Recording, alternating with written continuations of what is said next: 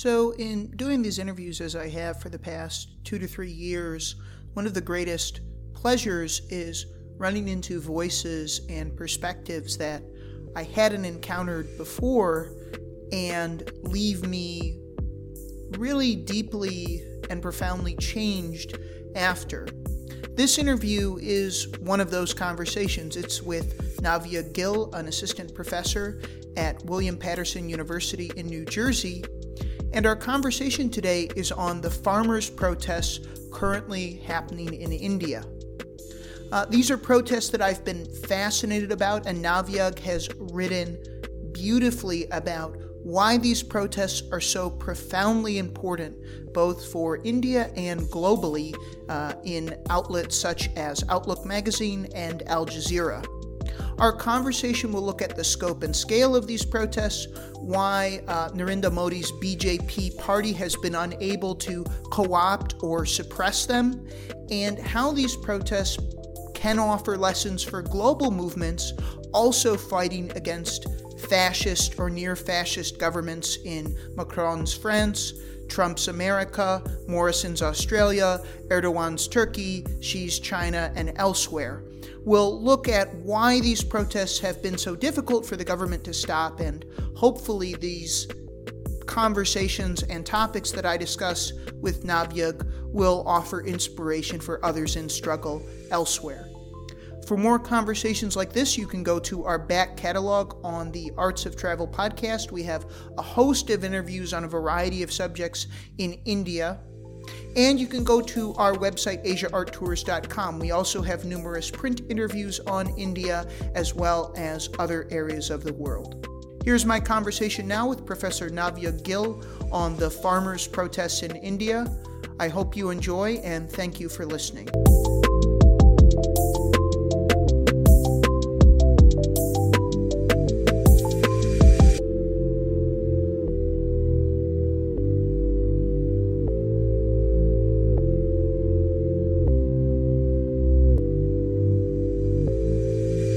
My name is Navyug Gill.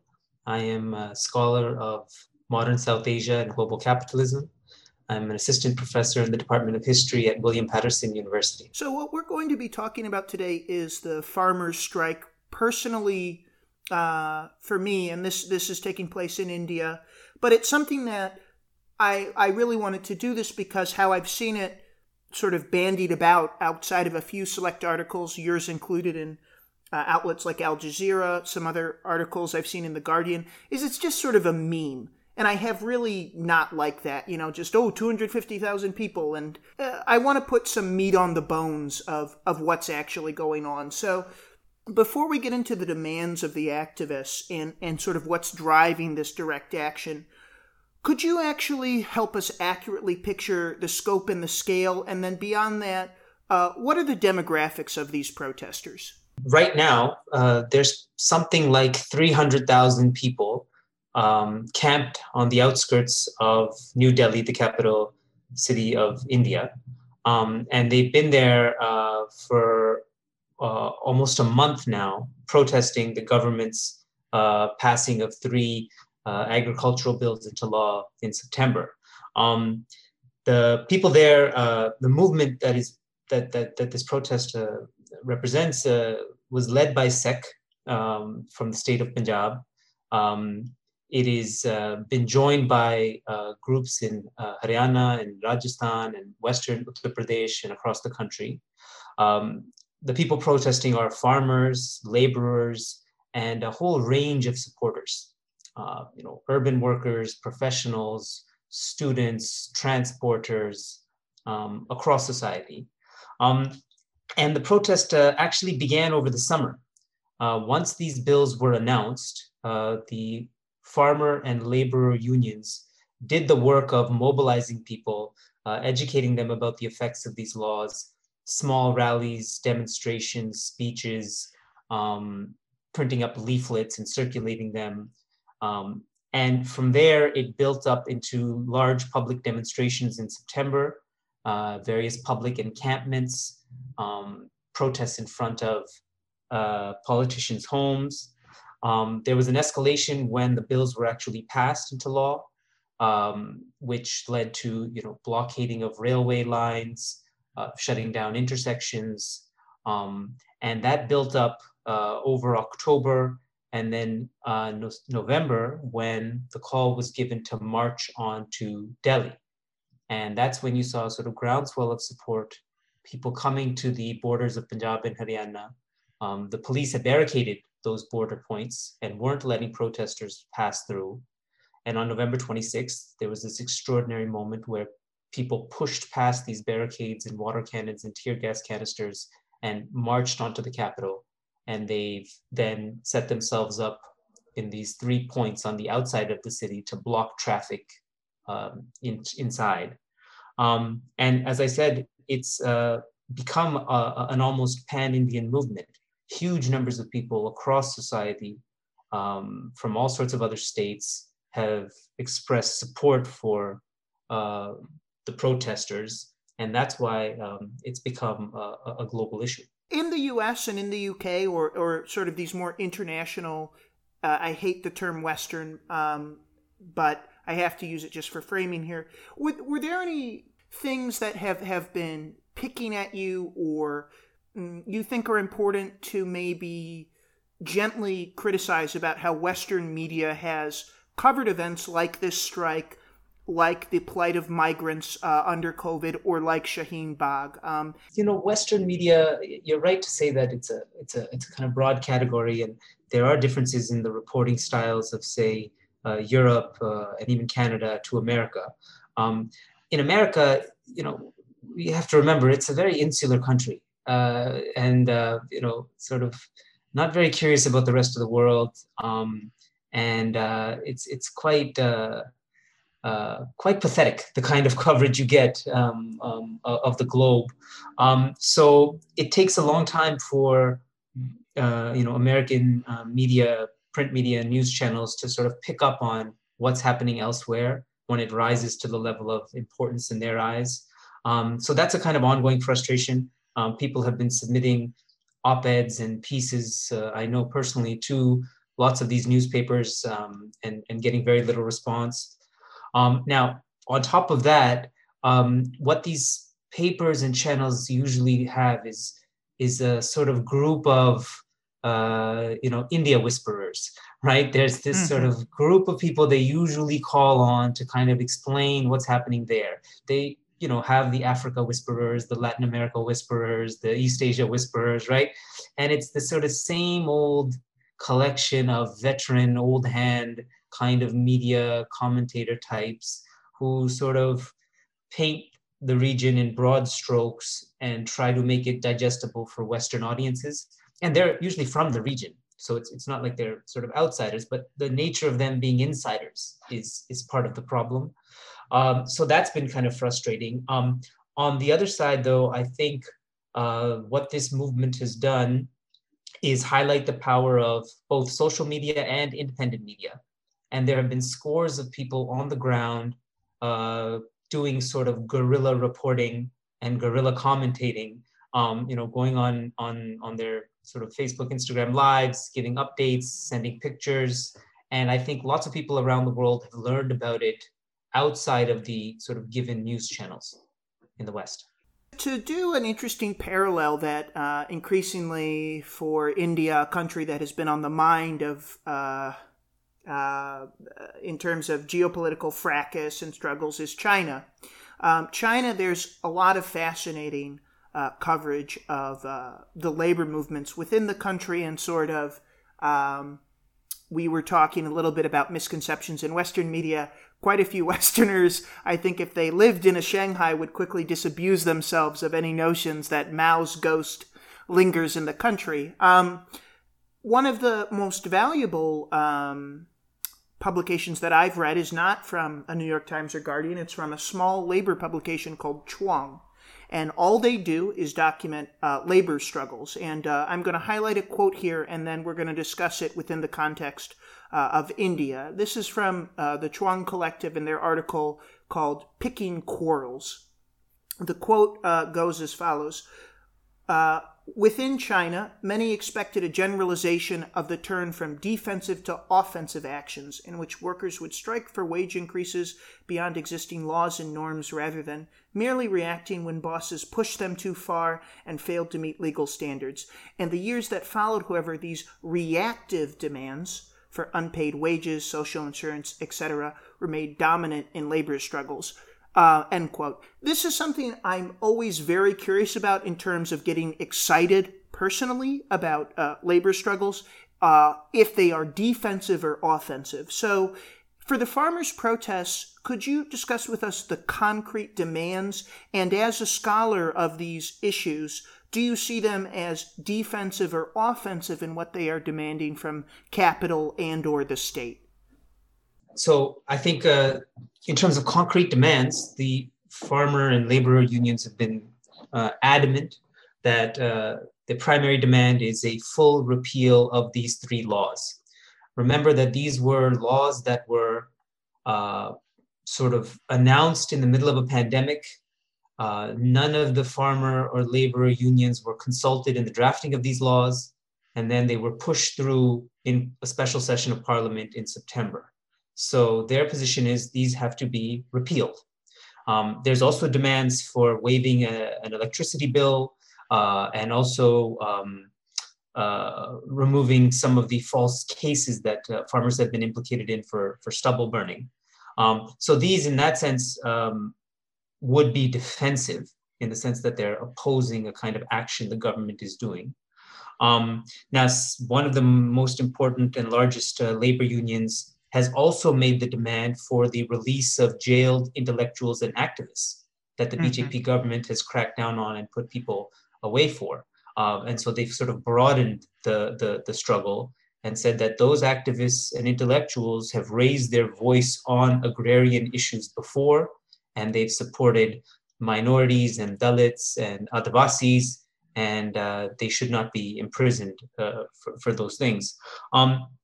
Now, I guess what we have is a kind of interplay, I think, between defensive and offensive, because the unions have also shifted to the offense in the sense of directly boycotting the Ambani and Adani corporations and their many subsidiaries.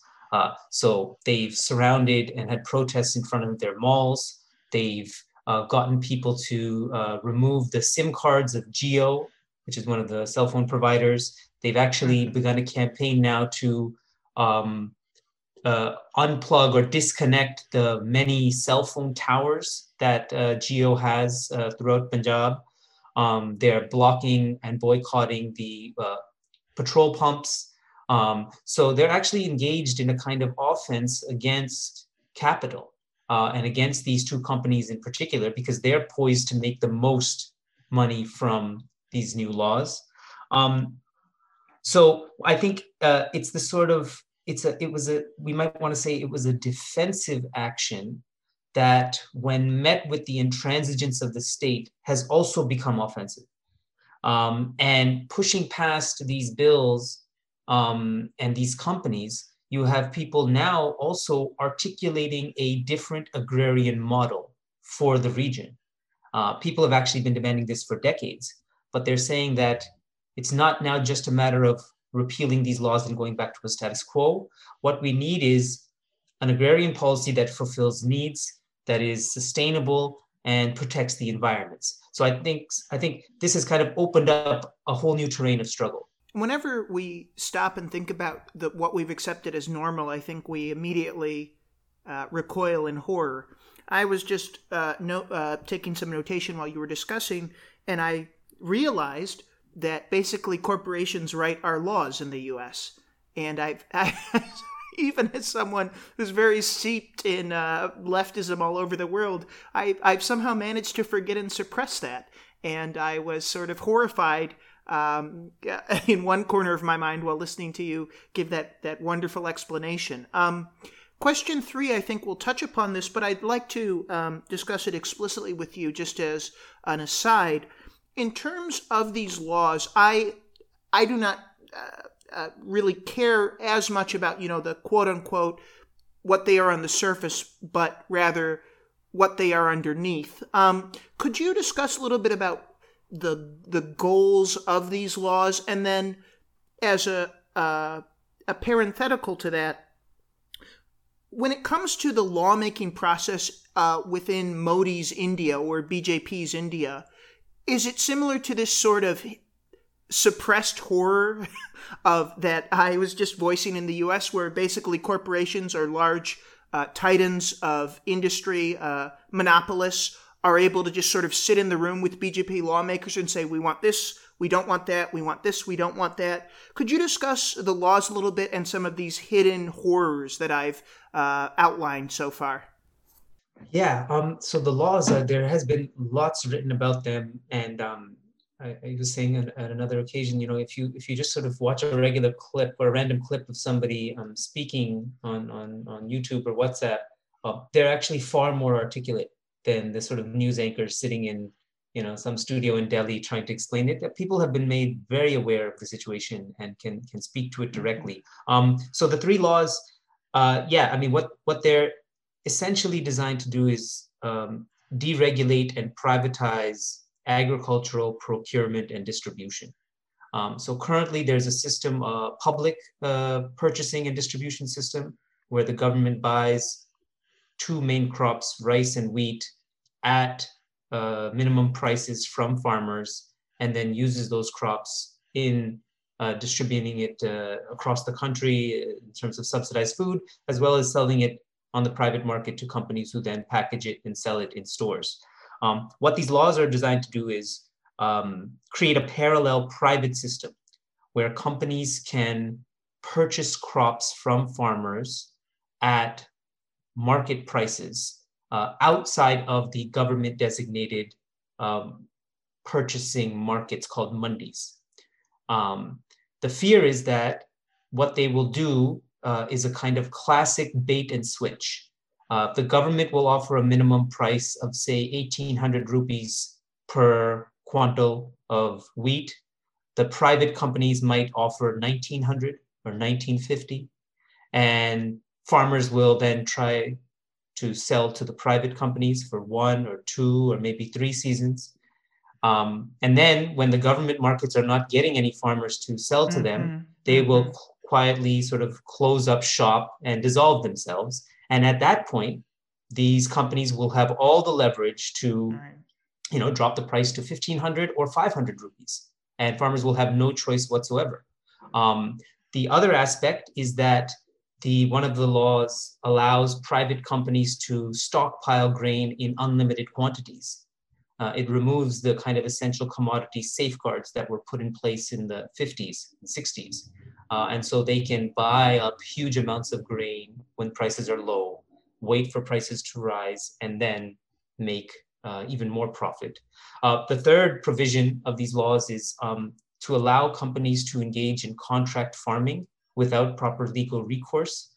What that means is companies can contract with the farmer to produce a certain amount of crop, and they can pay a bit of an advance, secure the deal, and then 6 months later, when the farmer delivers the crop, the company has all the leverage to renege on the price, to discard a portion of it for being, spurious reasons of quality or color, and sort of present all sorts of obstacles to the farmer. And the farmer actually has no power to take this to civil court. Instead, it's adjudicated by a district magistrate who's almost always beholden to the company. So really what we have here is not agricultural reforms. That's the kind of misnomer that the government kind of keeps saying, that these are reforms. This is nothing more than a kind of corporate handover. And the BJP's alignment with sort of these billionaire companies is what sort of pushed these laws together at this time in this way. So these laws, in terms of lawmaking within the BJP's supercharged version of wanting to create India as a brand, while also sort of doing away with any societal links or the small-scale farming that isn't part of a multi-million, multi-billion-dollar brand, are they sitting in the room essentially and picking and choosing?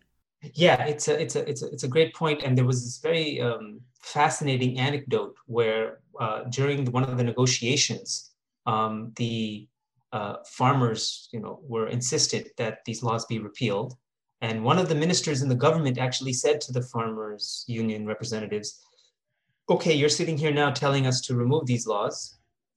Even if we agree, tomorrow we are going to have a meeting with the Ambanis and the Adanis, and they're going to force us to put them back on." Kind of revealing the fact that these laws were kind of made at the behest of these two corporate houses. Now, I actually think that what we have is a kind of an alignment of interests between the BJP and these two companies. It's a kind of mutually sort of satisfying arrangement, but I don't think they're beholden to each other. And what I mean is these two companies are interested in profit, hand over fist profit, right? That is what all companies want. And these two in particular are sort of determined to make as much as possible. And they have these vast holdings and everything under the sun, they have their hands in. Now, they found a vehicle to enact their sort of profit-driven mission in the BJP. But they would actually have no problem doing this under the Congress or another political party. Whatever it sort of takes, they would go with. Take a look at in the U.S. If you look at these Fortune 500 companies, all of them donate to both the Republicans and the Democrats, right? Now, on the BJP angle, it is more pernicious because they have a kind of Hindutva ideology, which is based on the slogan of Hindi, Hindu, Hindustan, which is one language Hindi, one religion Hinduism, and one country Hindustan. But they will add to it one market, which is the kind of neoliberal angle to their Hindutva. And they want to erode regional autonomy and have a more powerful, centralized, unitary state in New Delhi that erases difference and concentrates power. These companies allow them to do it, but they could easily find other billionaire companies and use them, to fund their campaigns. I mean, the Ambanis and Andanis have bankrolled the BJP to this extent that it is now the richest political party in India. What I'm saying is there's a kind of convergence of interests, but there could be other arrangements as well between sort of political parties and capital. And the last aside, before we get back to the scheduled list, I just had a very depressing interview with someone from Kashmir where I'm going to have to clear it twice because things are so screwed up in Kashmir that, if you give the wrong interview, you say the wrong thing, you might get disappeared. And what a lot of their frustration was not actually with the right in India. And this has come up a lot, at least from my perspective in the U.S., where I know what the right wants to do. They want to basically kill everyone who's not white and rich. What this individual said, and I want to apply this to the farmers' protest, is just for India's liberals, sort of the liberal intelligentsia. So these would be prominent voices in media, academia, sort of people who have money, and I think Adam Curtis once said the oh dear crowd. They'll open a page, they'll open the Caravan, the homepage, and read about Kashmir and say, oh dear. And I'm wondering in Shaheen Bagh, which we'll get to after the next question, where a lot of people there felt abandoned by India's liberals, that they were very much looked down upon as this sort of squalid group of Muslims protesting fruitlessly. How have the farmers been received by India's liberal class, and have we seen wide-scale solidarity that has not always been evident with issues specifically related to Muslims in India? Yeah, this is another excellent question. It's been on my mind as well because I think it is incumbent upon Indian liberals to actually think about their commitments and their principles and start to do something about it if they really care. One has nothing to say to the Indian right wing. There's no conversation there, but it is actually about these liberals that, as you said, they look at something and they clutch at their pearls and then they click away. So I think the way it's been received, there's a kind of narrow spectrum. What you have is initially, I mean, they had nothing to do with it. This was a groundswell of popular opposition.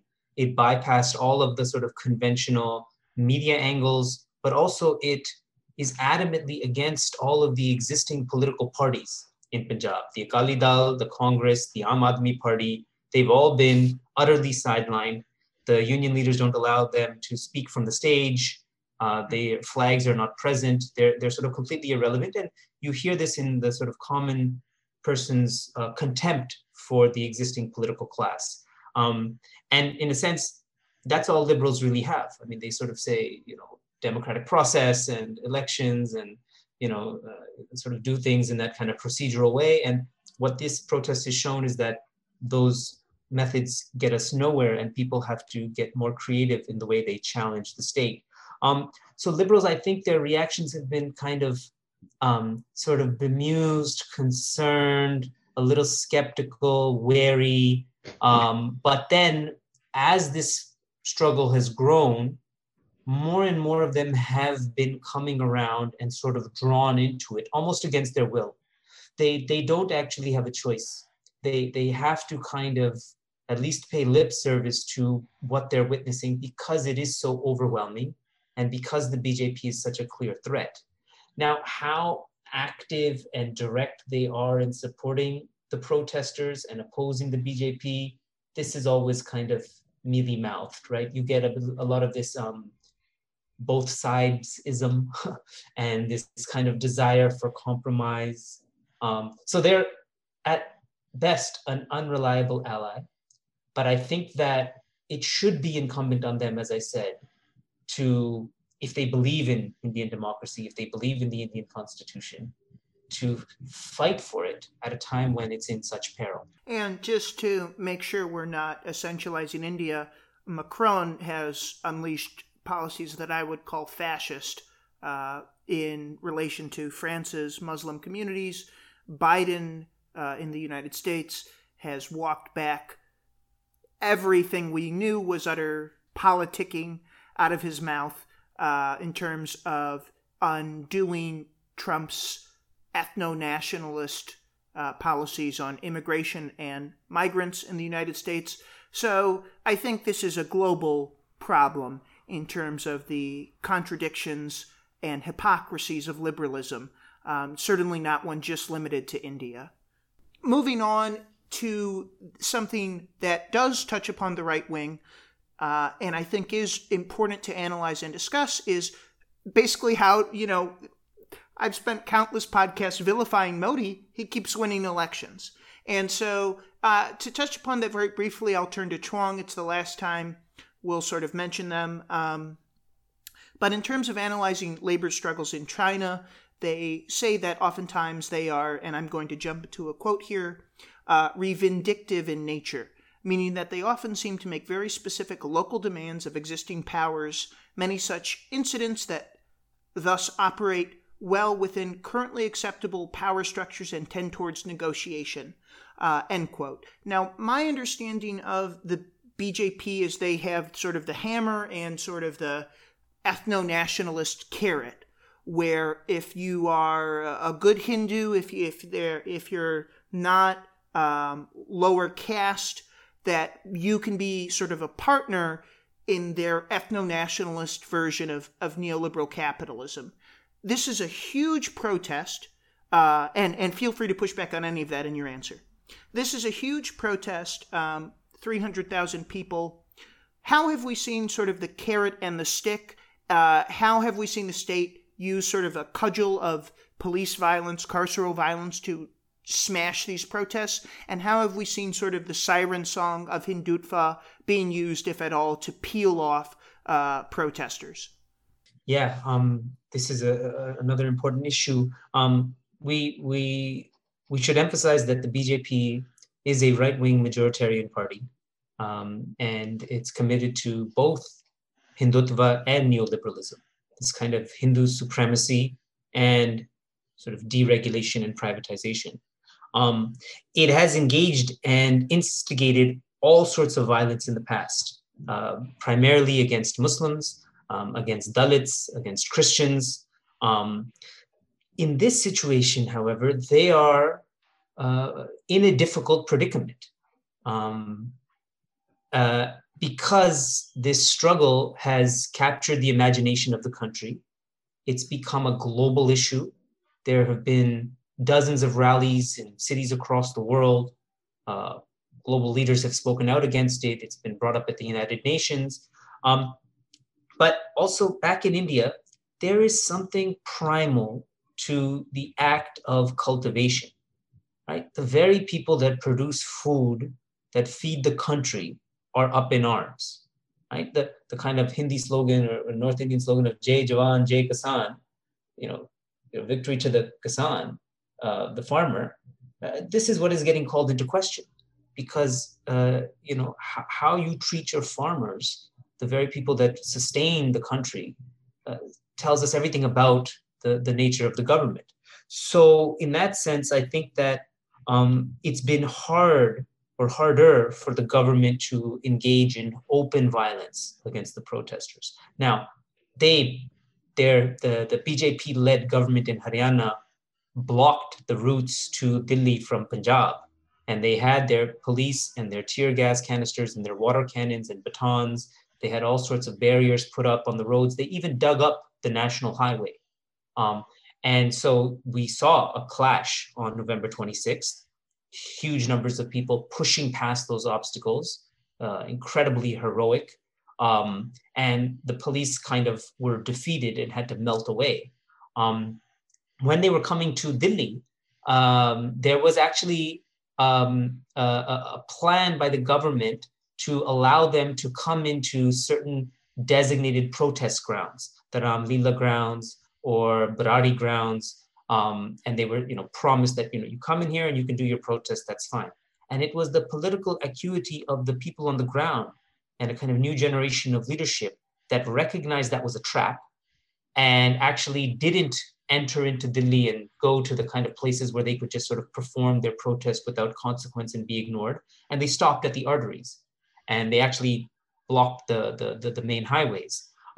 So here, the BJP would perhaps like to clear them out and use the overwhelming force of the state, but they really are hemmed in by the nature of this protest, how massive it's become, and the fact that the world is watching. I wouldn't rule it out. I don't think it's impossible. They've sent in, some of these people have been caught. They've sent in infiltrators, and they're, obviously surveilling the situation and perhaps hoping something can kind of sort of be used as a pretext to engage in wanton violence. But thus far, they're really at a loss. In terms of the negotiations, the other end of the sort of spectrum, look, since June, the BJP was adamant that they're not going to change a thing, that the bills are fine as they are, and everybody's just going to have to live with them, right? That's their kind of strong arm tactic, adamant refusal to negotiate. Now, underlying that is real condescension and arrogance, right? Their common refrain is, people just don't understand these bills are for their interests. These bills will actually benefit the people. And the ministers and the spokespersons keep repeating that line. And on the other end, you have hundreds of thousands of people against these bills. And so you're actually saying that, hundreds of thousands, actually millions of people are just dumb. They just don't understand, right? They just can't see this. So you actually, in a sense, have a kind of colonial mindset of these elites just thinking that people have false consciousness and don't know what's in their interests. And that's why the farmers have been so resolute and so articulate and adamant about a full repeal. And that's the only thing worth negotiating. So in a sense, I think the BJP is in a really difficult position because their usual game of dirty tricks has not worked. And they're perhaps at a loss as to what to do next. This, I think, will be a very short aside, but in thinking through Modi and the violence of the BJP, as well as other sort of neoliberal authoritarian models, Trump, Xi Jinping, Erdogan, Thatcher's words, "there is no alternative," Whereas I think a large part of the disgust towards Thatcher was the violence she was willing to unleash to enact her neoliberal policies. That novelty of that violence has worn off, and we've become quite habituated. When you look at these protests and, as you've said, sort of the BJP's inflexibility, is there a sense of, from capitalist allies like Ambani in India or Bezos in the US, that part of the doctrine of there is no alternative is that there can be no flexibility on these positions, because then we might begin to sort of imagine that we don't have to live this way?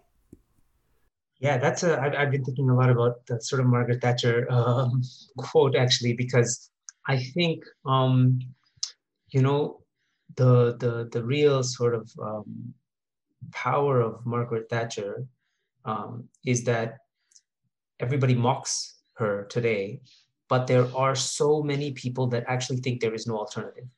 And so that ideology has kind of infiltrated people's minds, and progressive, good-natured people, not the sort of right-wing ideologues, who they might even support the protest, but they're like, well, you know, agriculture, though, it ought to be kind of shaken up and revitalized, and this is the way to do it, and it's kind of inevitable. So that I think that sense is in elite circles. It's in kind of middle class urban dwellers. But I think on the ground, it is a very different picture. And the BJP, I think, part of the constraint is that they can proclaim to be as determined as they want, but they're not invincible. Governments are invincible until they're not. And I think that the ratcheting up of pressure is actually eroding their claim to be a kind of populist party.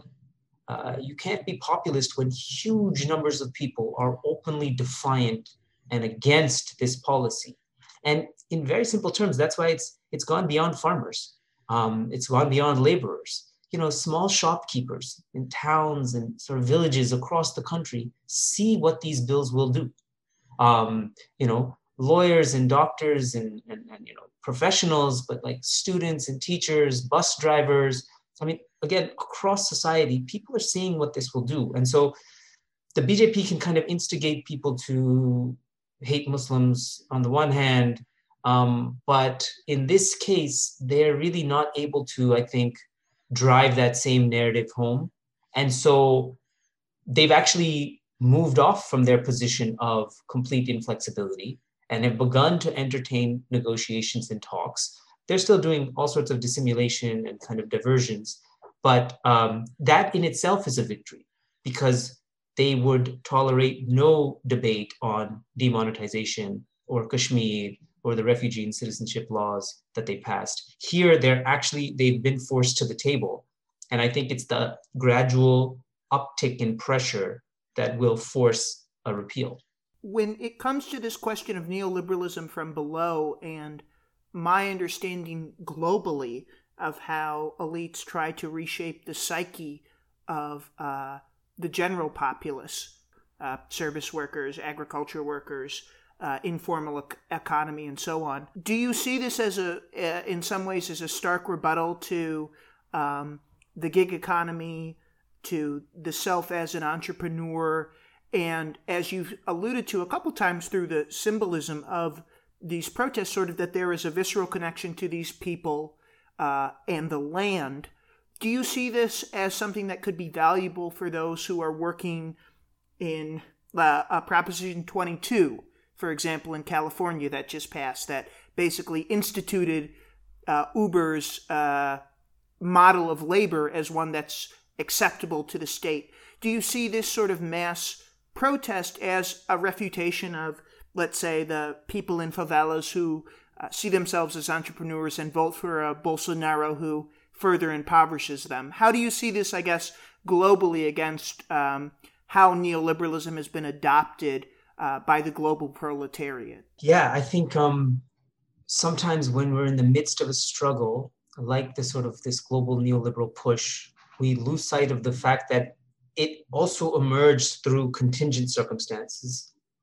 it has not been around forever, and therefore it will not last forever. So this struggle is a direct challenge to neoliberal capital. Companies that are sort of singularly pursuing profit at all costs and have governments on board to enact that vision are being confronted by huge numbers of people that have a radically different understanding of the way they want their lives and their economy to run.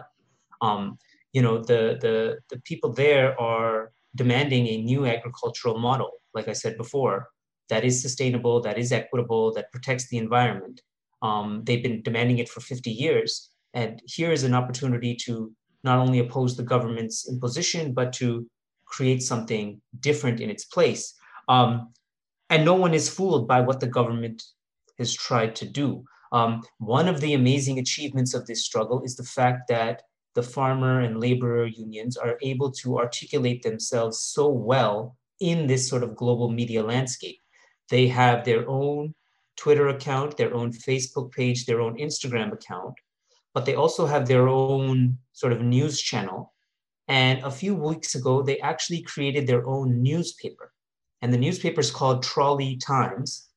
And it takes its name from the trolley, which is hitched on the back of a tractor. It's a kind of humble utilitarian instrument of cultivation that farmers have brought in their thousands to the protest sites, and they're actually living and sleeping in their trolleys.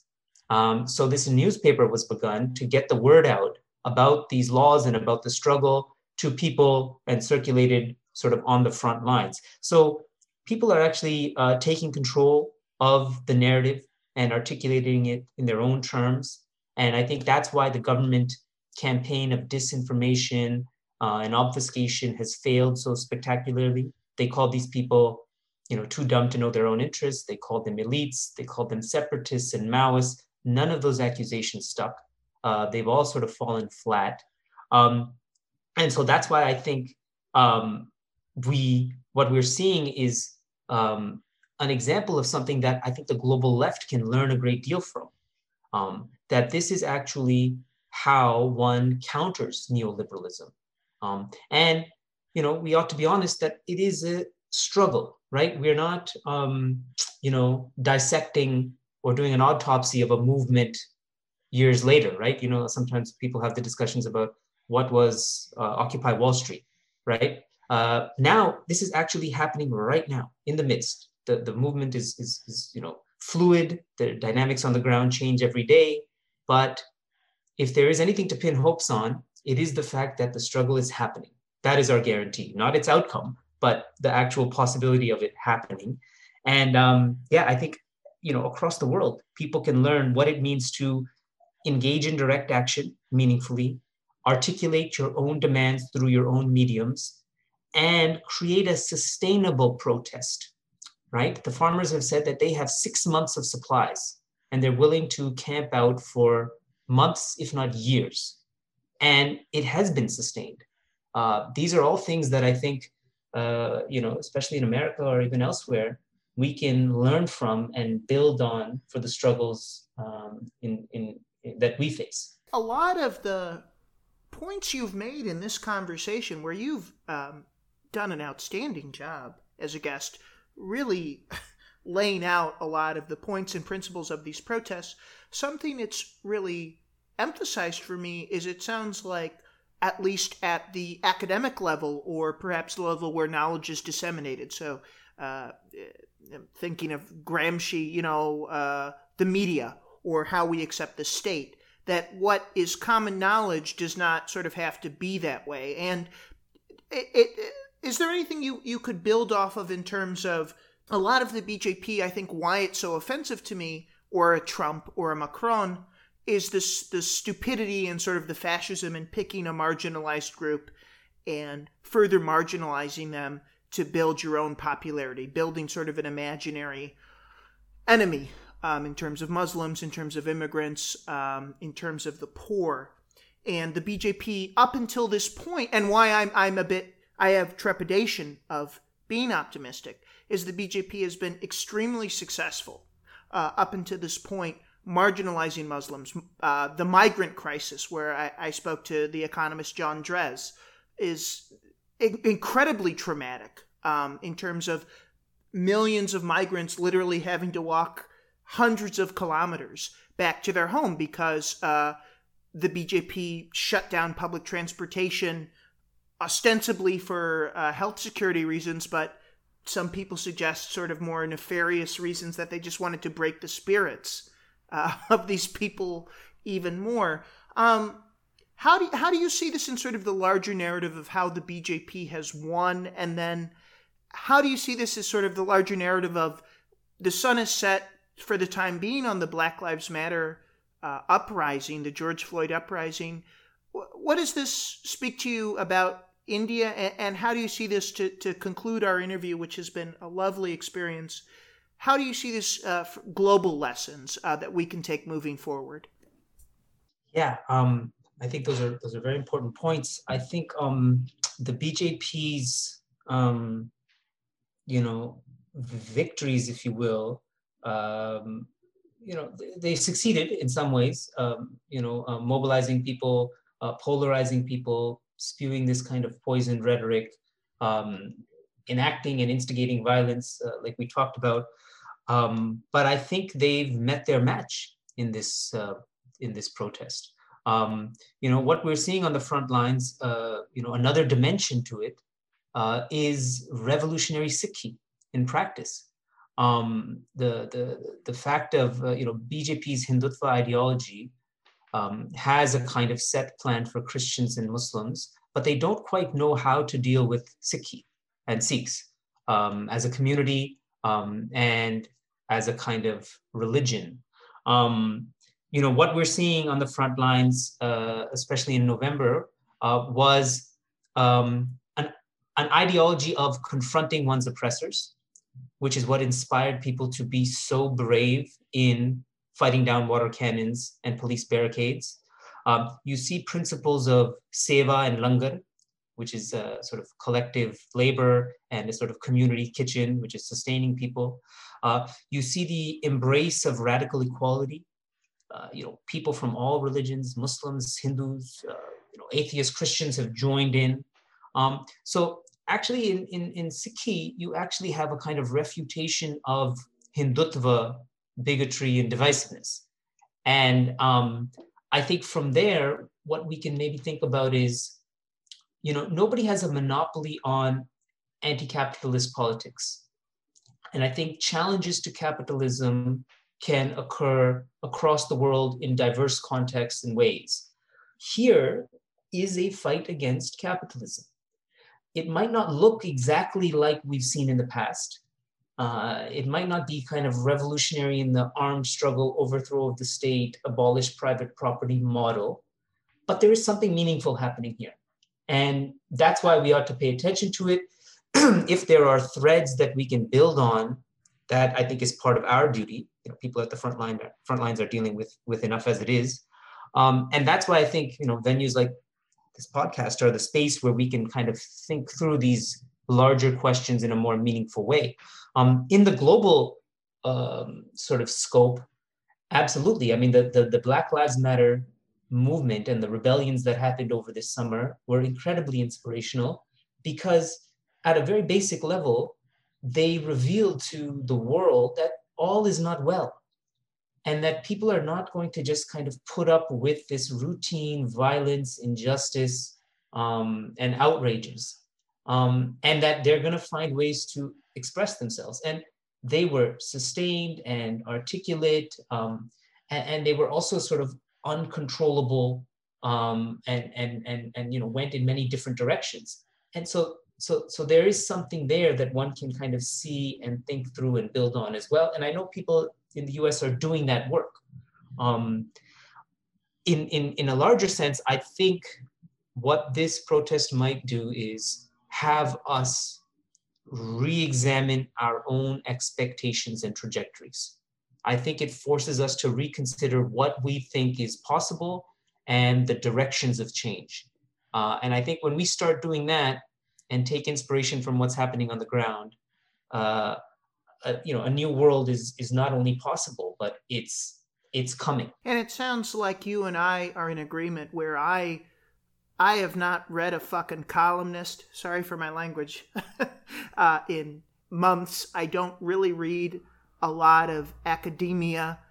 It really does sound like we're in agreement that change is not going to come from someone in a university or someone sitting within the political system that is fetid and rotten. It's probably going to come from people in those positions of power turning that power over and aligning themselves with the people on the ground.